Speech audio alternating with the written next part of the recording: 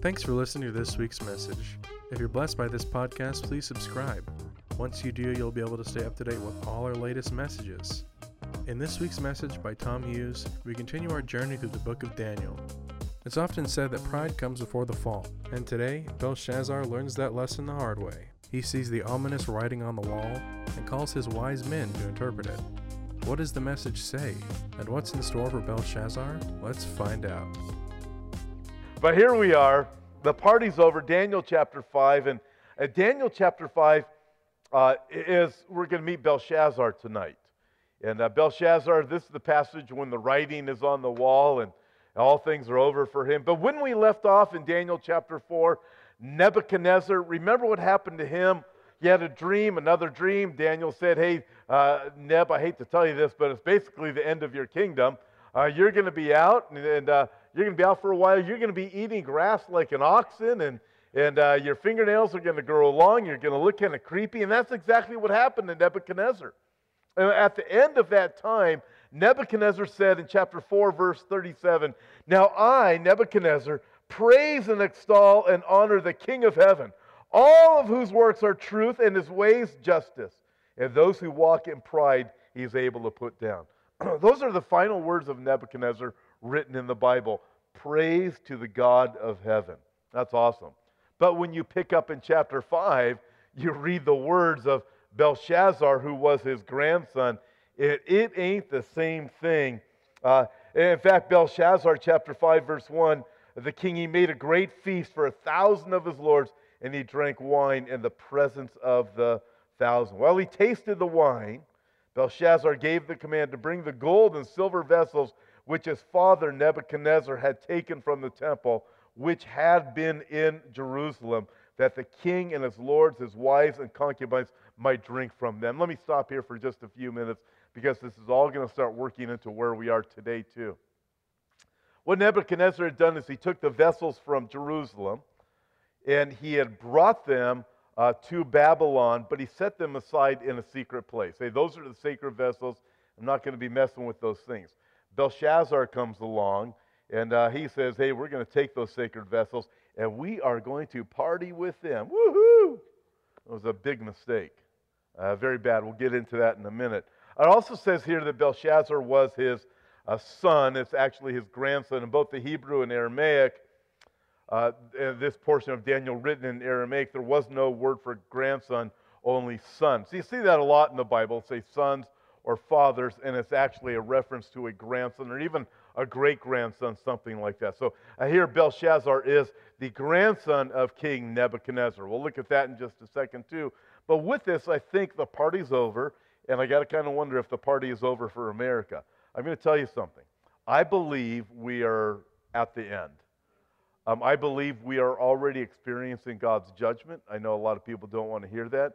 I can look back 2 months ago, and I was very concerned.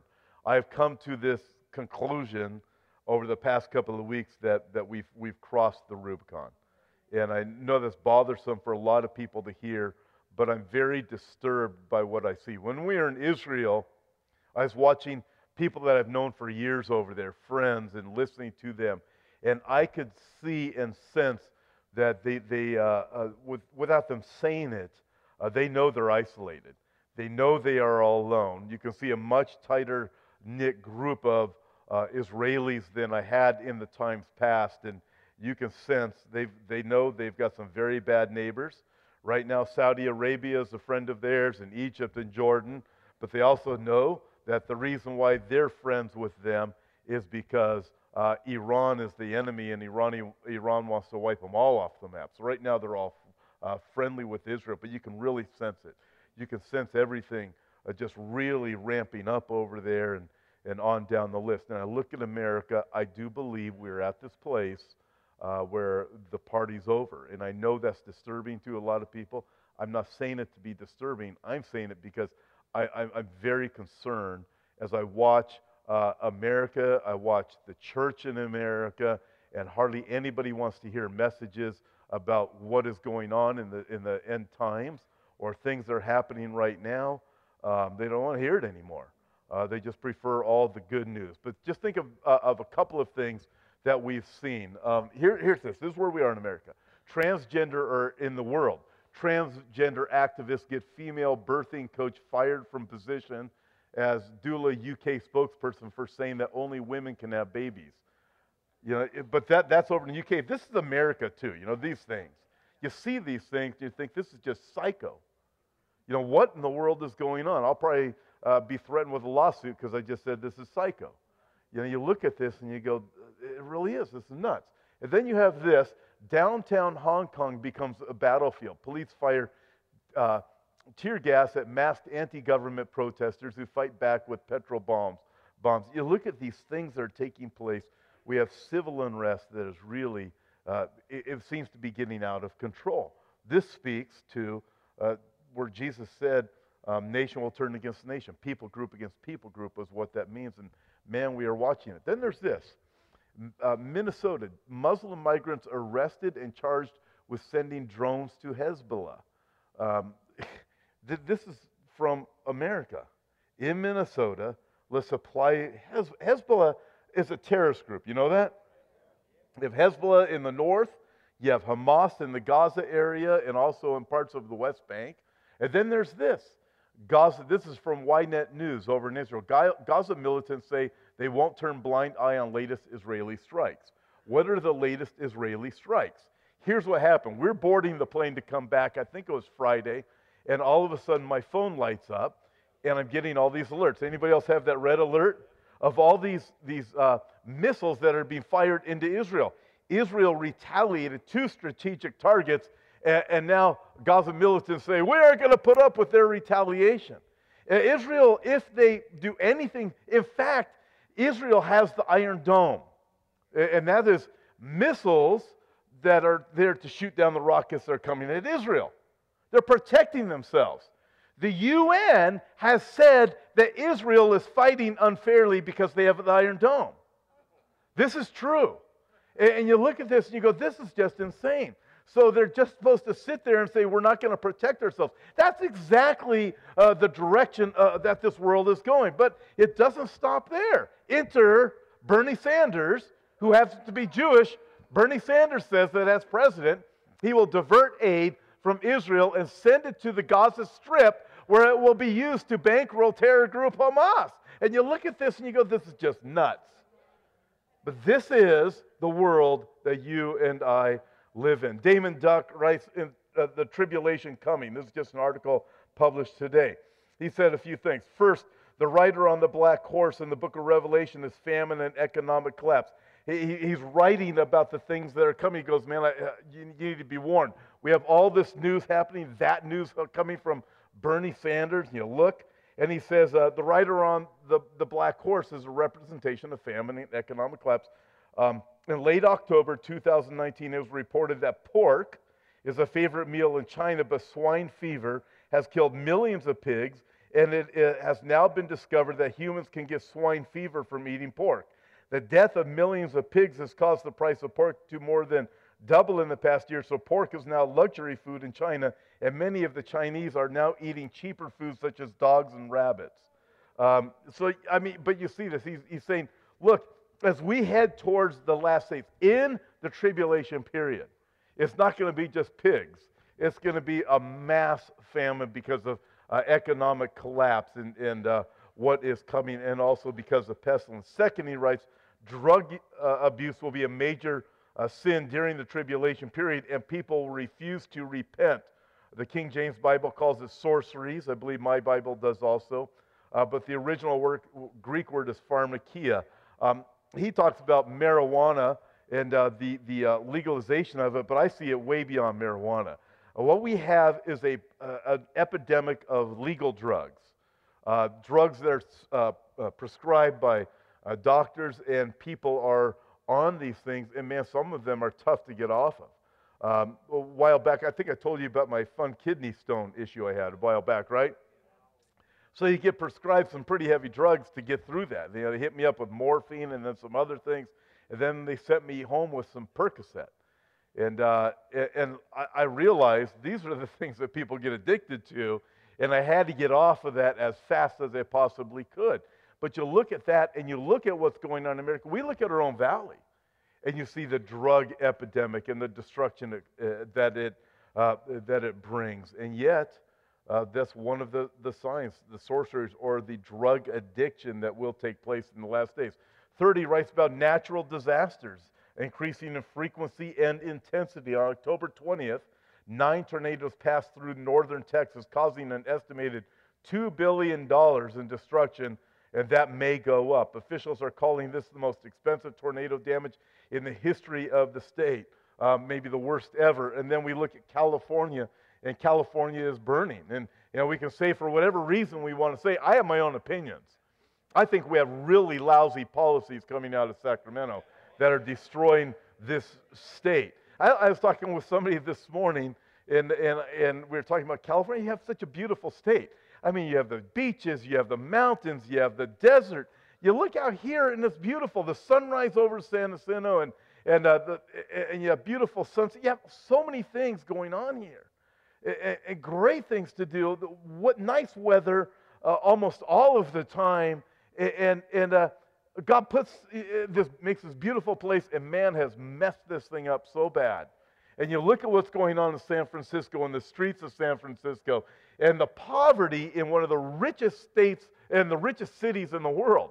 And you have the severe poverty and the mental illness and the policies that only make these problems worse. And you have money that is supposed to go to roads. And I'm getting all political. Maybe I should run for office. That'd be bad. I don't want that to happen. That would be an awful thing. It ain't going to happen. I've seen that. But you look at everything. Yeah, and you're going, this is just insanity. It's like these things are done intentionally to ruin good things. Fourth, he writes, on October 23, this is when I was in Israel, about 800 men from the tribe of Levi gathered near the Huldah gate in the wall around Jerusalem to sing psalms that Levi sang at the temple during Old Testament times. Some wore clothing and some blew on silver trumpets that had been made for the use at a rebuilt temple. Other musicians from the tribe of Levi participated in the singing. One song says, I will lift up my eyes unto the hills from whence my help comes from, Psalm 121. You look at that and you think there's more and more people are saying we want to build the temple. While we were in Israel, it was Ben, I can't think of his name. Who? Ben Shapiro, thank you very much. I knew somebody would get it. Ben Shapiro said, and he's got a powerful voice right now. He's probably one of the smartest people alive, too. And he's young. And he says he's Orthodox Jew, but he says it's time for synagogue to be on the Temple Mount. Let me tell you, coming from Ben Shapiro, that is a big statement. And to have things going that way, and I was over in Israel, and I read that, and I said, wow. And then we were up on Temple Mount, I think the next day, looking at the gold dome and this fever that's starting to be created. In fact, it was so crowded in Jerusalem. I'll be honest with you. I've never seen it like that. Tourism is way up. People doing their aliyah has gone up. And it was so crowded. It was way more crowded than Manhattan is, and I've been there. And I'm looking going, man, but this excitement building. Listen, I believe the Messiah is coming. I believe the Lord Jesus Christ is coming.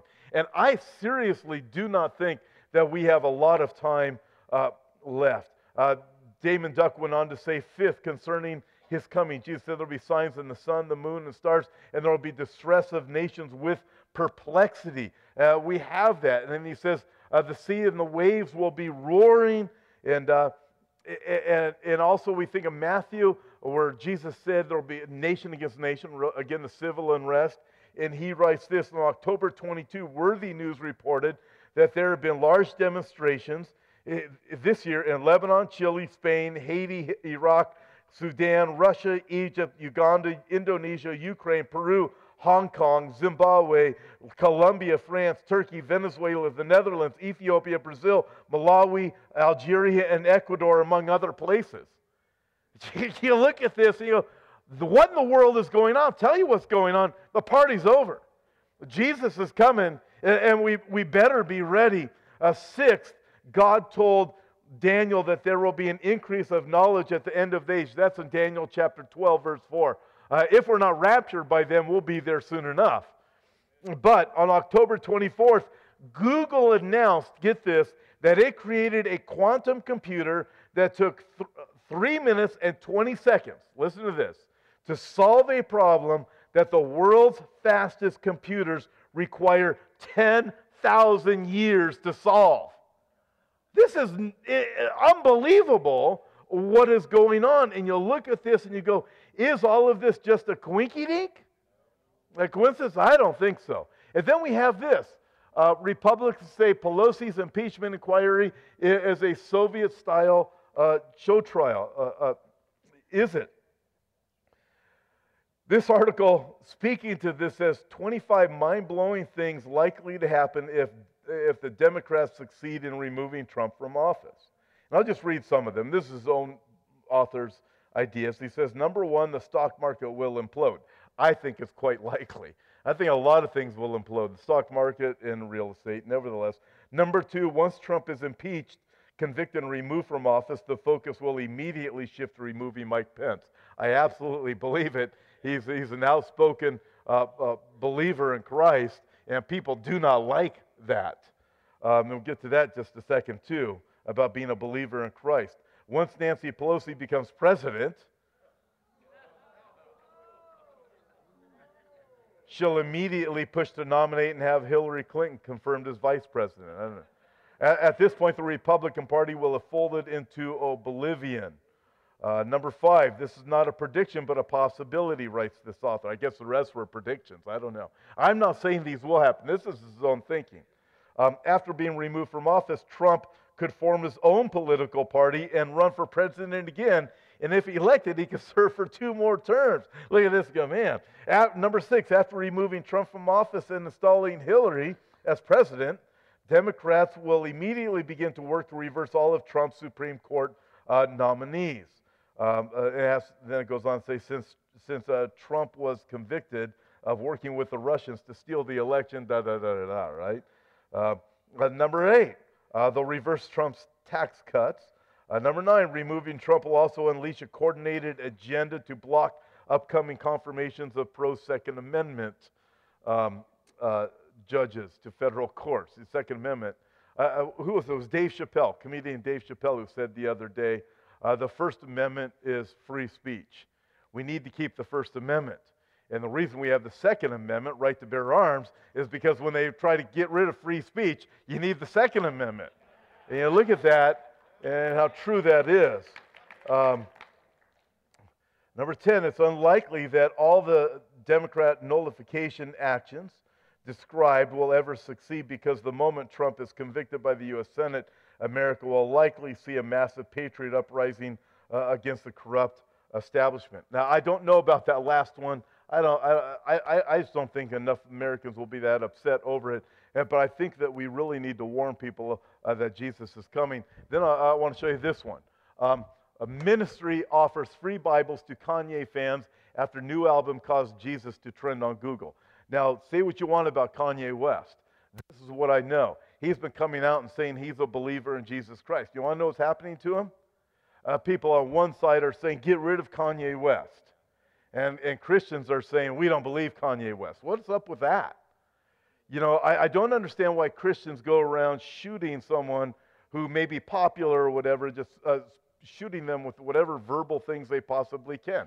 I find it offensive. I find it appalling. And they say, well, he's not really a believer. How do you know he's not really a believer? You know, you start hearing this stuff, and I don't know. Maybe he is, maybe he isn't. But I'll tell you this much.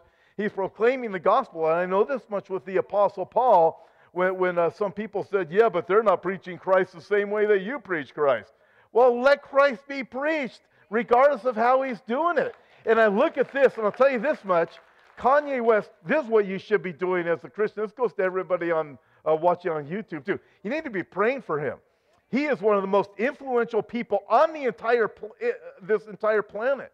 He's more influential than Greg Laurie. He's more influential than Franklin Graham. And you look at this and you go, this is what we should be doing for a man like him, is praying for him to be strengthened instead of shooting at him verbal stuff to tear him down. And I just find it I found it awful that that's what's happening from Christian churches. And too many are saying, well, he's just not a believer. How on earth do you know that?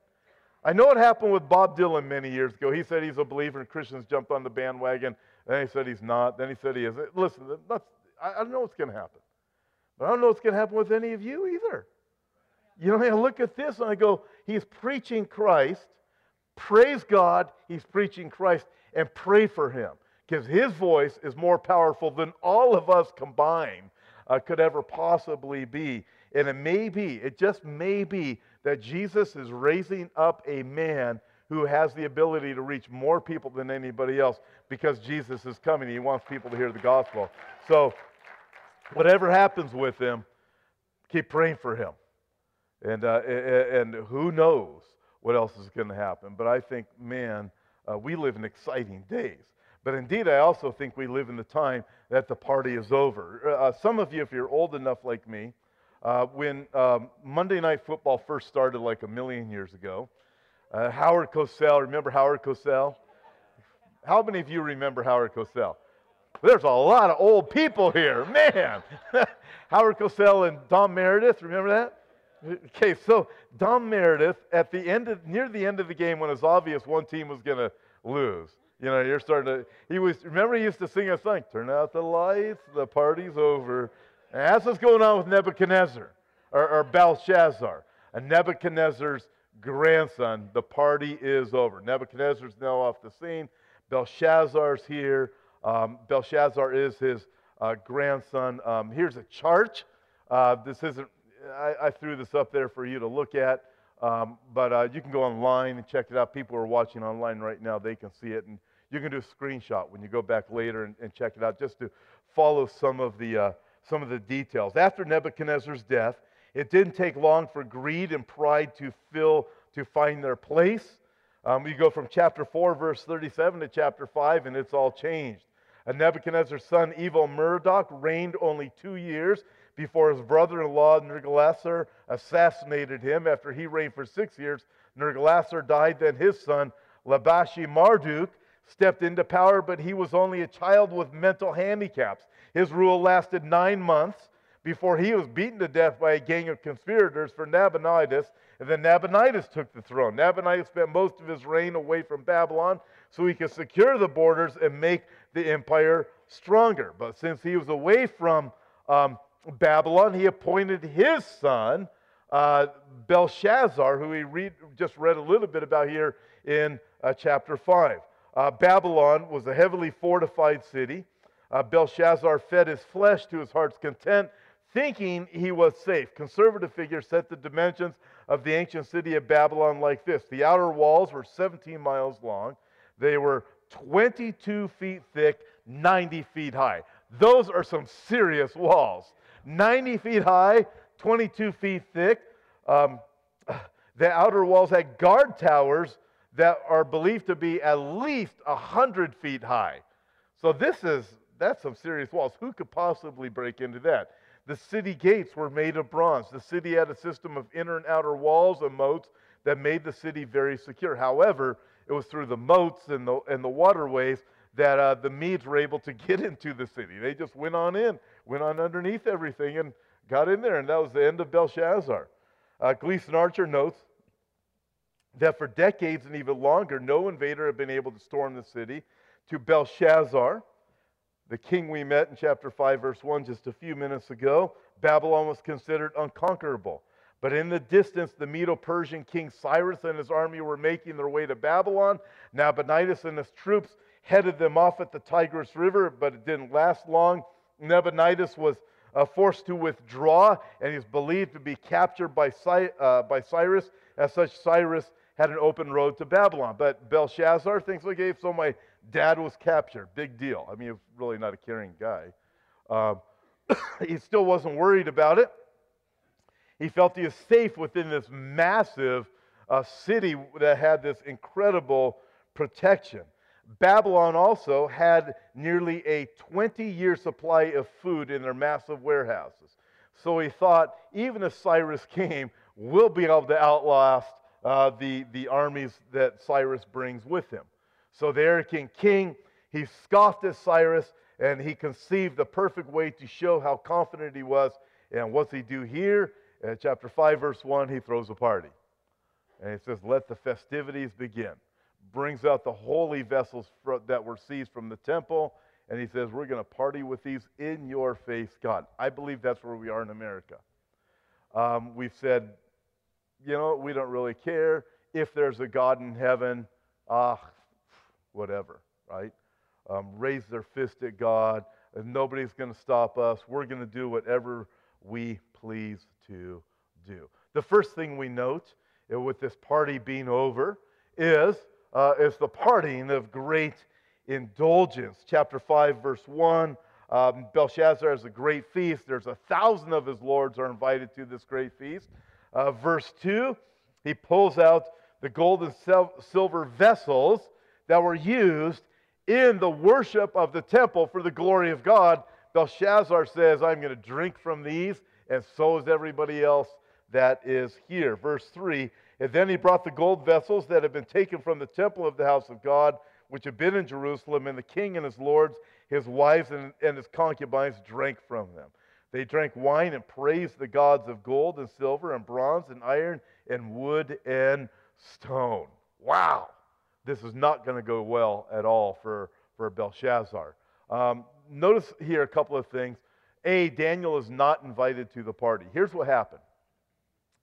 Remember how awesome Daniel was, right? Set apart to the Lord. Nebuchadnezzar raised up Daniel, but a new king comes in, and all of the kings, his administrators and everybody, King Nebuchadnezzar's, would have been set aside because a new administration came in. So Daniel, for a number of years now, has been set aside. Nothing's going on with him. Ever felt that way? Nothing's really going on with you? Listen, praise God. Here's a little bit of just encouragement. Praise God. Be glad when the world thinks enough of your Christian faith that it won't invite you to the party because you're going to ruin it.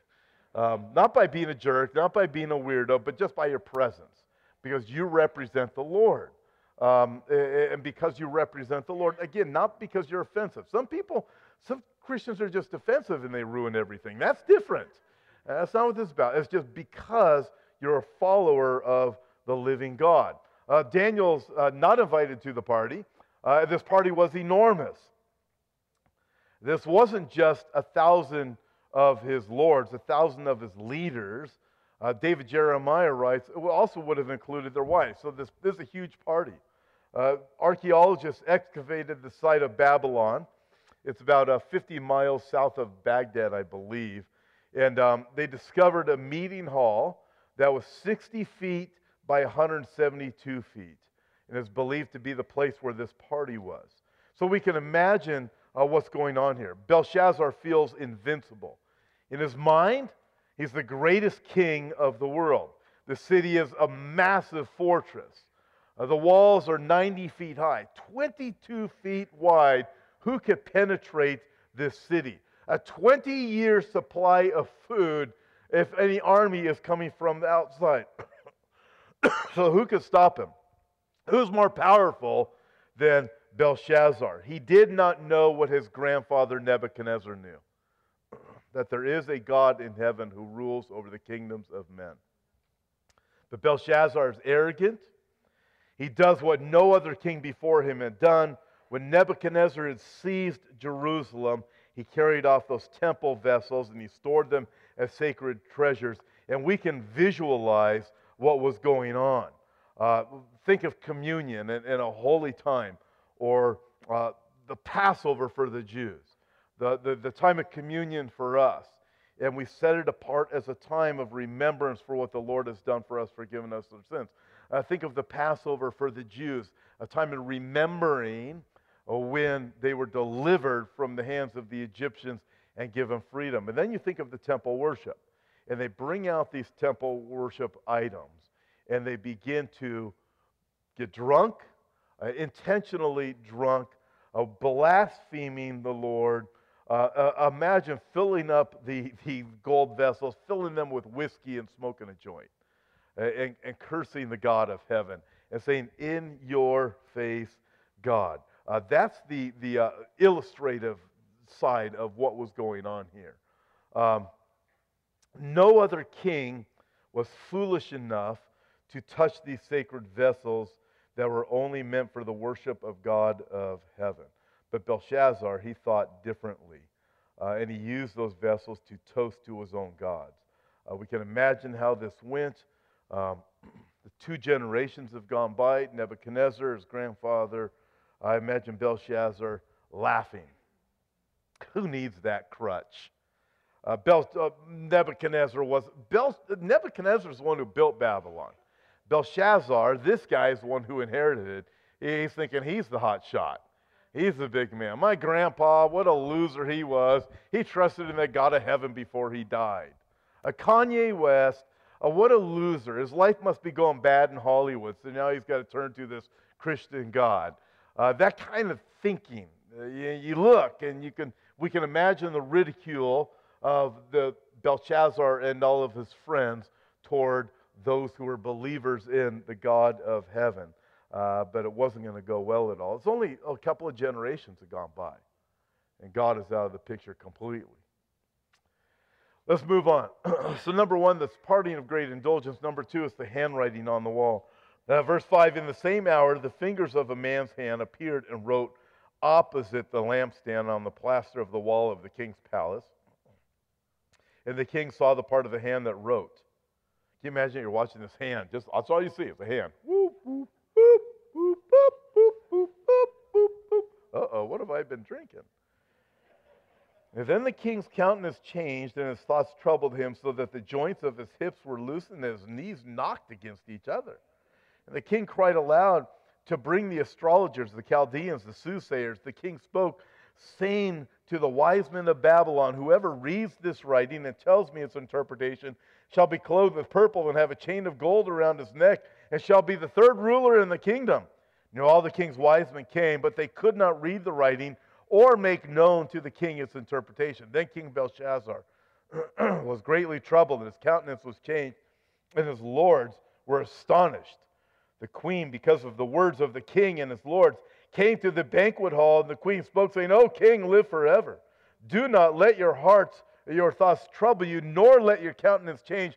There is a man in your kingdom who is in whom the spirit of the holy God is in him. And in the days of your father, in the days of Nebuchadnezzar, your grandpa, light and understanding and wisdom, like the wisdom of the gods, were found in him. And King Nebuchadnezzar, your father the king, made him chief of the magicians, astrologers, Chaldeans, and soothsayers.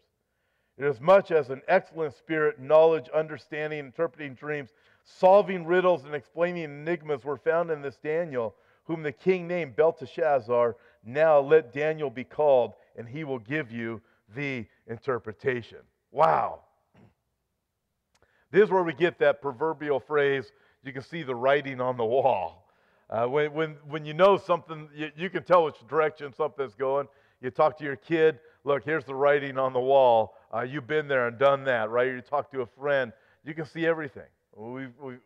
But I like this, verse 6, his countenance changed. His lips are loosened, his hips are loosened, and his knees start knocking together. I mean, you see it, right? You see cartoons like that, but that's what's literally happening to him. He's sobered up in a hurry. Just like his grandfather, this is what Belshazzar did first. He seeks help from the ungodly. Remember when Nebuchadnezzar did that? He said, I want you to bring all the soothsayers, all the counselors, all the astrologers, bring them all to me. Tell me my dream and the interpretation of my dream. His grandson Belshazzar does the exact same thing. He calls for the Chaldeans, the astrologers, the soothsayers, the same group. They cannot interpret the writing. Will men ever learn? The God of heaven has the answers to the secret things. In fact, in Psalm 44, verse 21, he knows the secrets of the heart. And also in the book of Deuteronomy, we are told that the secret things belong to God. Seek God. Too often we won't even seek the Lord, even as believers. Or the Lord is the last person that we seek, where we seek all our friends, we seek this advice from this person and that person. And then finally, after 6 months of misery and nothing working out, well, Lord, what do you think I should do? Well, finally, gee, thanks for finally turning to me. It could have helped you a long time ago, but now you got yourself into a fine mess. Now, this is where Nebuchadnezzar, or Belshazzar is, He seeks help from the ungodly, but then, like his grandfather before him, he turns to help from the godly, he decides to turn to someone else. Verse 10 says the queen is summoned. The queen is probably Nebuchadnezzar's daughter and Belshazzar's mom. So Belshazzar, his dad was the son-in-law of Nebuchadnezzar. And so it's likely that this queen is Nebuchadnezzar's daughter. We can see again how this works out. Daniel's been irrelevant for years. He's been set aside for years, but he was faithful. And the queen knew that this Daniel was faithful. She knew my dad trusted in my dad Nebuchadnezzar. He trusted in this Daniel. He raised him up in the kingdom. Again, we can be set aside for years and years and years, and we can be discouraged. Nevertheless, God will work in us and God will work through us. And sometimes we have no idea what the timing or the circumstances are going to be when all of a sudden God says, listen, I want to use you. Listen, let's get a takeaway here. Here's a takeaway.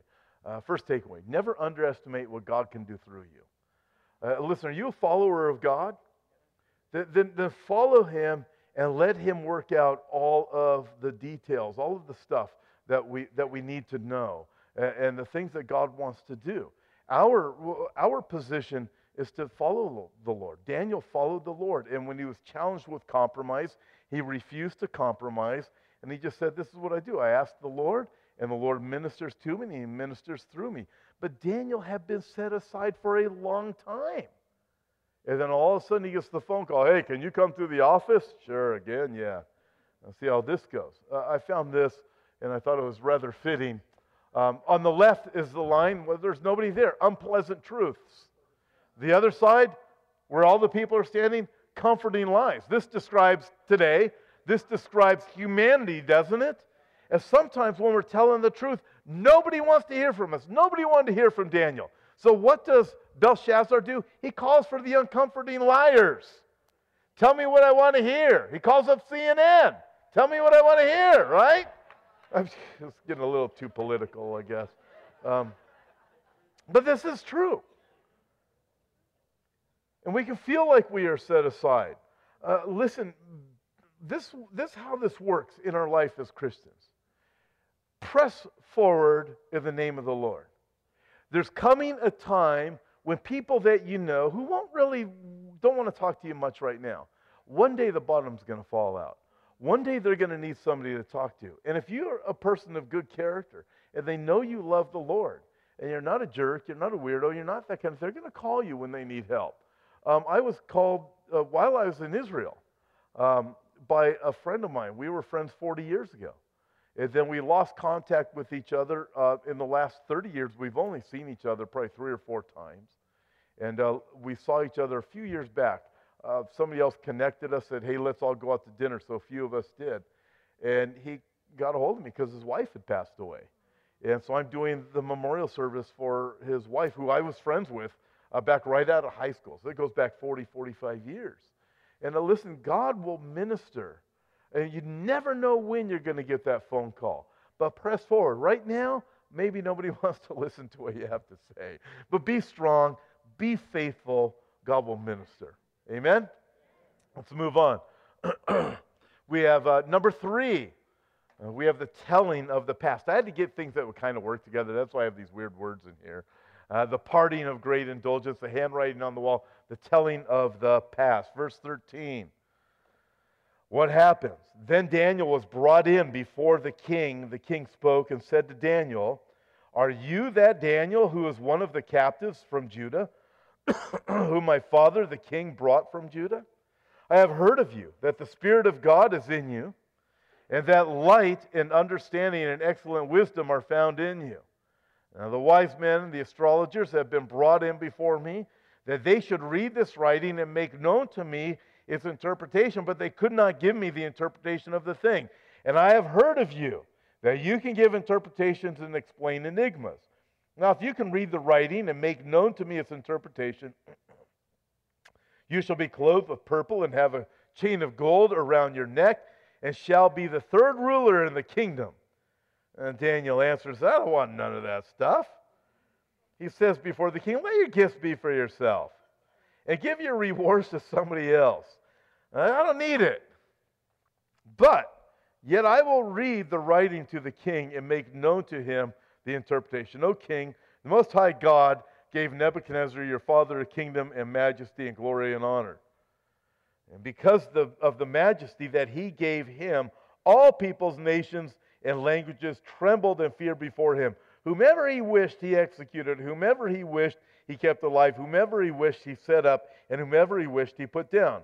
But when his heart was lifted up and his spirit was hardened in pride, he was deposed from his kingly throne, and they took his glory from him. Then he was driven from the sons of men. His heart was made like the beast, and his dwelling was with the wild donkeys. They fed him with the grass like oxen, and his body was wet with the dew of heaven, till he knew that the Most High God rules in the kingdom of men and appoints over it whomever he chooses. But you, his son Belshazzar, have not humbled your heart, although you knew all this. So stop here for a minute. You look at this and you think, there you go.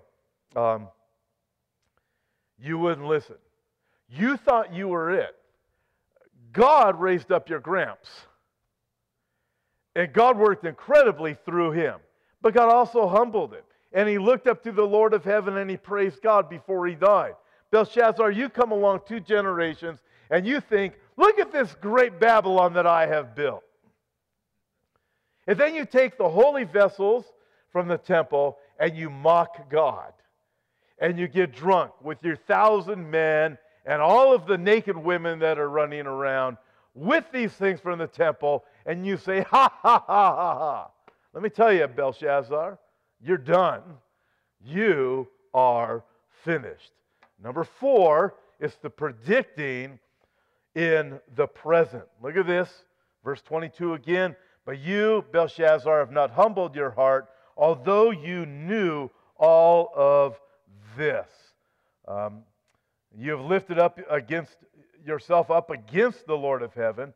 They have brought the vessels of his house before you, and you and your lords, your wives, concubines have drunk wine from them.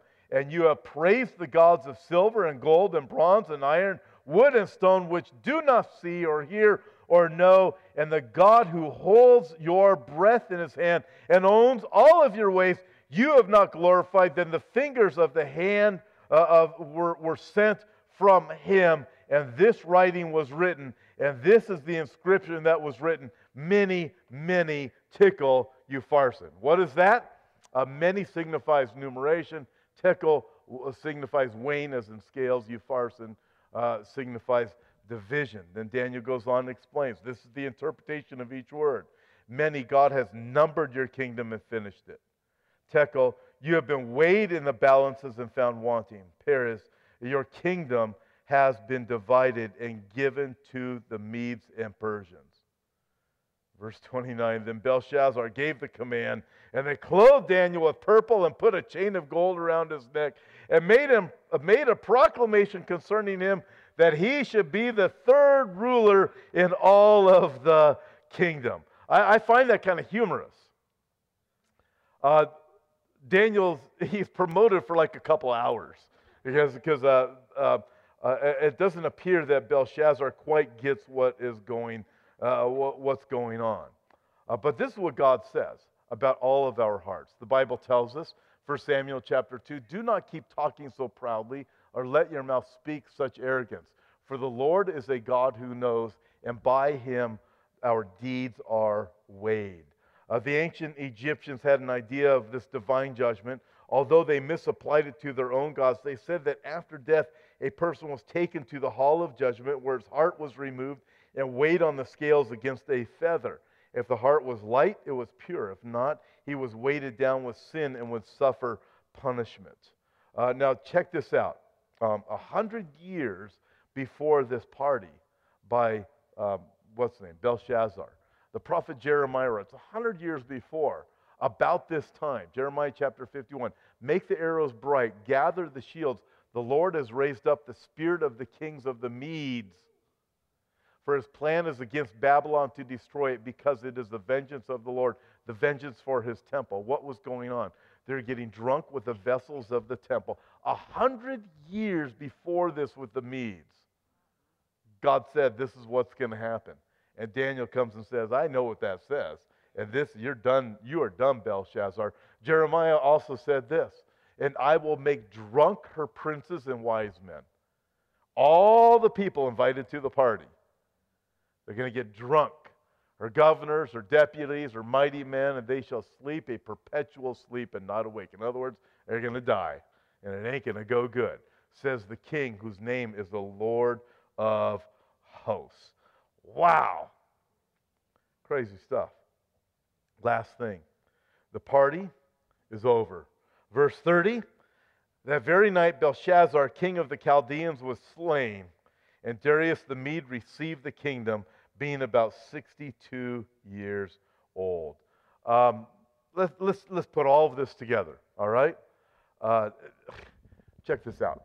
The curse of winning the lottery. Some people say, woohoo, I've won. Belshazzar, I've got my kingdom. Let's throw a party. It's over. I found this also.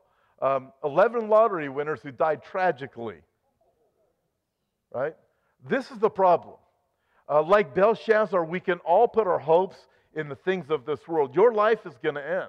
It is going to be over. Many, many tickle you farce, and all of us are going to be weighed in the balances. But we can put the hopes in the things of this world. They're all temporary. The accolades are temporary. The rewards are temporary. Again, I think of Kanye West. He seems to have understood that no matter how many millions I might be worth, it's only temporary. Praise God. The poorest man needs to realize it's only temporary. The poorest man can be as greedy as the richest man. And the rich man might not be greedy at all. Maybe he's given it to the Lord. But this is what we all need to know, is this life will end. A couple of things. Judgment may be slow, but it is certain. It is certain. God says, Genesis chapter 6, my spirit will not strive with man forever. Judgment may be slow, but it is certain. Judgment may be slow, but it is thorough. It will grind us. And Nebuchadnezzar, or Belshazzar, excuse me, the kingdom's over. It's certain and it's thorough. It is done. Lehman Strauss wrote, empires do not stand by human might, man-made machines and missiles. There's not a wall high enough nor thick enough to prevent a nation from falling when God pronounces that nation's doom. I think we're there.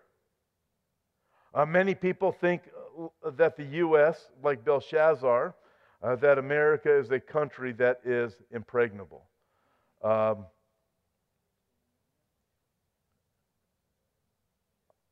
just don't, I think we've crossed the Rubicon.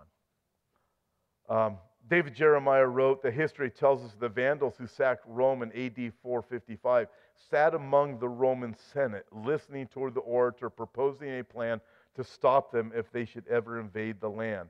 But they were already in the land, they were sitting in the Senate. Does that describe America? You look at this and you're thinking, this is just unbelievable. Then there's this. I want you to think of this.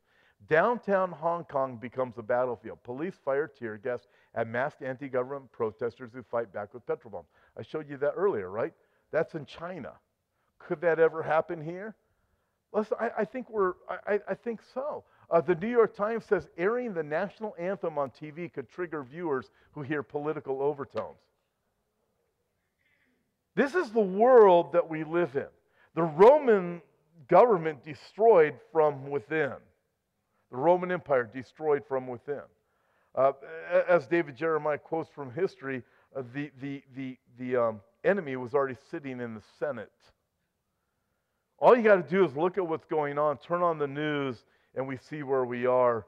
And I also want you to think of this. In Romans chapter 1, the people worship the creation rather than the Creator. God talks about a generation of people that will do that. Romans chapter 1, read it for yourself. Anybody watching, read it for yourself. Worship the creation rather than the Creator. That's what we have going on in this world right now. And then God also talks about homosexuality. Men line with men and women line with women. Here's the problem.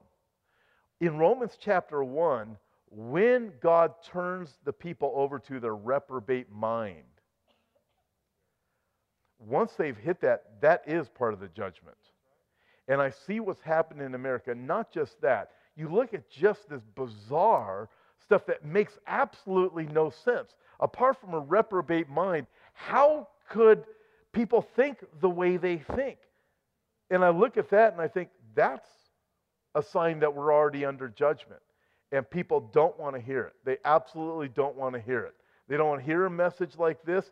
They don't want to hear that that could possibly happen to America. Listen, I do not like what I see happening. I have kids that are in high school. And I think, okay, coming up in this world, Lord Jesus, come quickly. If he doesn't come, it's a frightening place to start thinking about. And you think, I've got bad news. It's not going to get better until Jesus comes back. In fact, I know what this says. It's going to get worse. But these are signs of the days that we live in. And we also need to remember on a personal note, not just with the country as a whole, but judgment will come. It will be certain. It will be thorough. And we will be called to give an account. Hebrews chapter 9, it's appointed to men to die once, and after that comes the judgment. And Jesus himself said that every idle word that men speak, they will give an account for in the day of judgment. And so we look at all of these things, man, we better be ready. A couple of final takeaways. Second takeaway is this. God does not condemn having a good time, but can he be invited to your party? You know, so if we start thinking about this and thinking, okay, let's put all of this into a nutshell. We've got to be ready. People need to hear the gospel of Jesus. Are we ready to meet our Maker? Do we know him? Are we surrendered to him? I'm troubled. I was talking with a gentleman. I won't mention his name. He's pretty well known in Israel, and I had lunch with him, and he's a believer in Christ. And he has a relationship with a few other pastors here in this country. And he said he was talking to one of his friends that's a pastor of a church of about 10,000 people. And he said, you do realize that probably 30% of your people don't know the Lord. He said, the pastor argued with him. And I said, unfortunately, I have a feeling the number's a lot higher than that. And I preach judgment and grace and the need for forgiveness and his mercy and the second coming of Christ all the time. I'm troubled by the amount of people who go to church like the Bible says they will in the last days, have a form of godliness but deny the power thereof. The Bible talks about a church that's going to be lukewarm. In other words, people going that, yeah, they're not really hot, they're not really cold. Yeah, that Jesus stuff is okay, but they're not sold out. And you start looking at it and you think, okay, there's nothing wrong with having a good time. But you start balancing it out. Where am I really in my relationship with Christ? Belshazzar was having a great time. His problem was, it was against God. But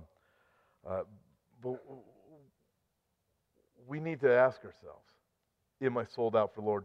Am I ready to meet the Lord? I kind of feel like on a Sunday night I'm preaching to the choir in these things.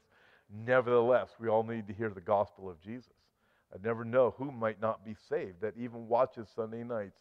And then the last takeaway is this: don't take serious things lightly. Belshazzar's miscalculations about Cyrus were a deadly mistake. And we need to calculate where we are with Christ and take a serious evaluation of ourselves. As I mentioned several times tonight, I believe that Jesus coming for his people is going to happen really soon. It might not happen tomorrow, but it might happen tomorrow. It might not happen for 50 years, but it might happen Tuesday. And we don't know. But I look at all of the things that are developing, folks, we need to be ready. And if you're not ready, if you're not sold out for the Lord, you need to be sold out for the Lord. And you need to get there now. And you can't wait around anymore. And praise God for the gospel being preached out there right now. But I look at all of the things that are happening. It's troubling. I look at what's happening to America, but not just America. I look at the world. Nevertheless, I have the Bible that tells me this is how it's going to look in the last days. So are you ready? Are you sold out for him? Are you surrendered to him? Say, man, I want to live for you with all of my heart, Lord. If not, may the Lord convict you and challenge you. May you be willing to receive and step up to the challenge that he gives you. Amen. Thanks for listening and being a part of this week's podcast. Before you go, I'd like to invite you to visit our website, hopeforourtimes.com, and check out the many resources we have to offer. On our website, we have books, DVDs, and daily news articles that will always keep you up to date on the times we're living in. If you'd like to see the video version of this week's podcast, you can find us at Hope for Our Times on YouTube. God bless, and we'll talk to you next time.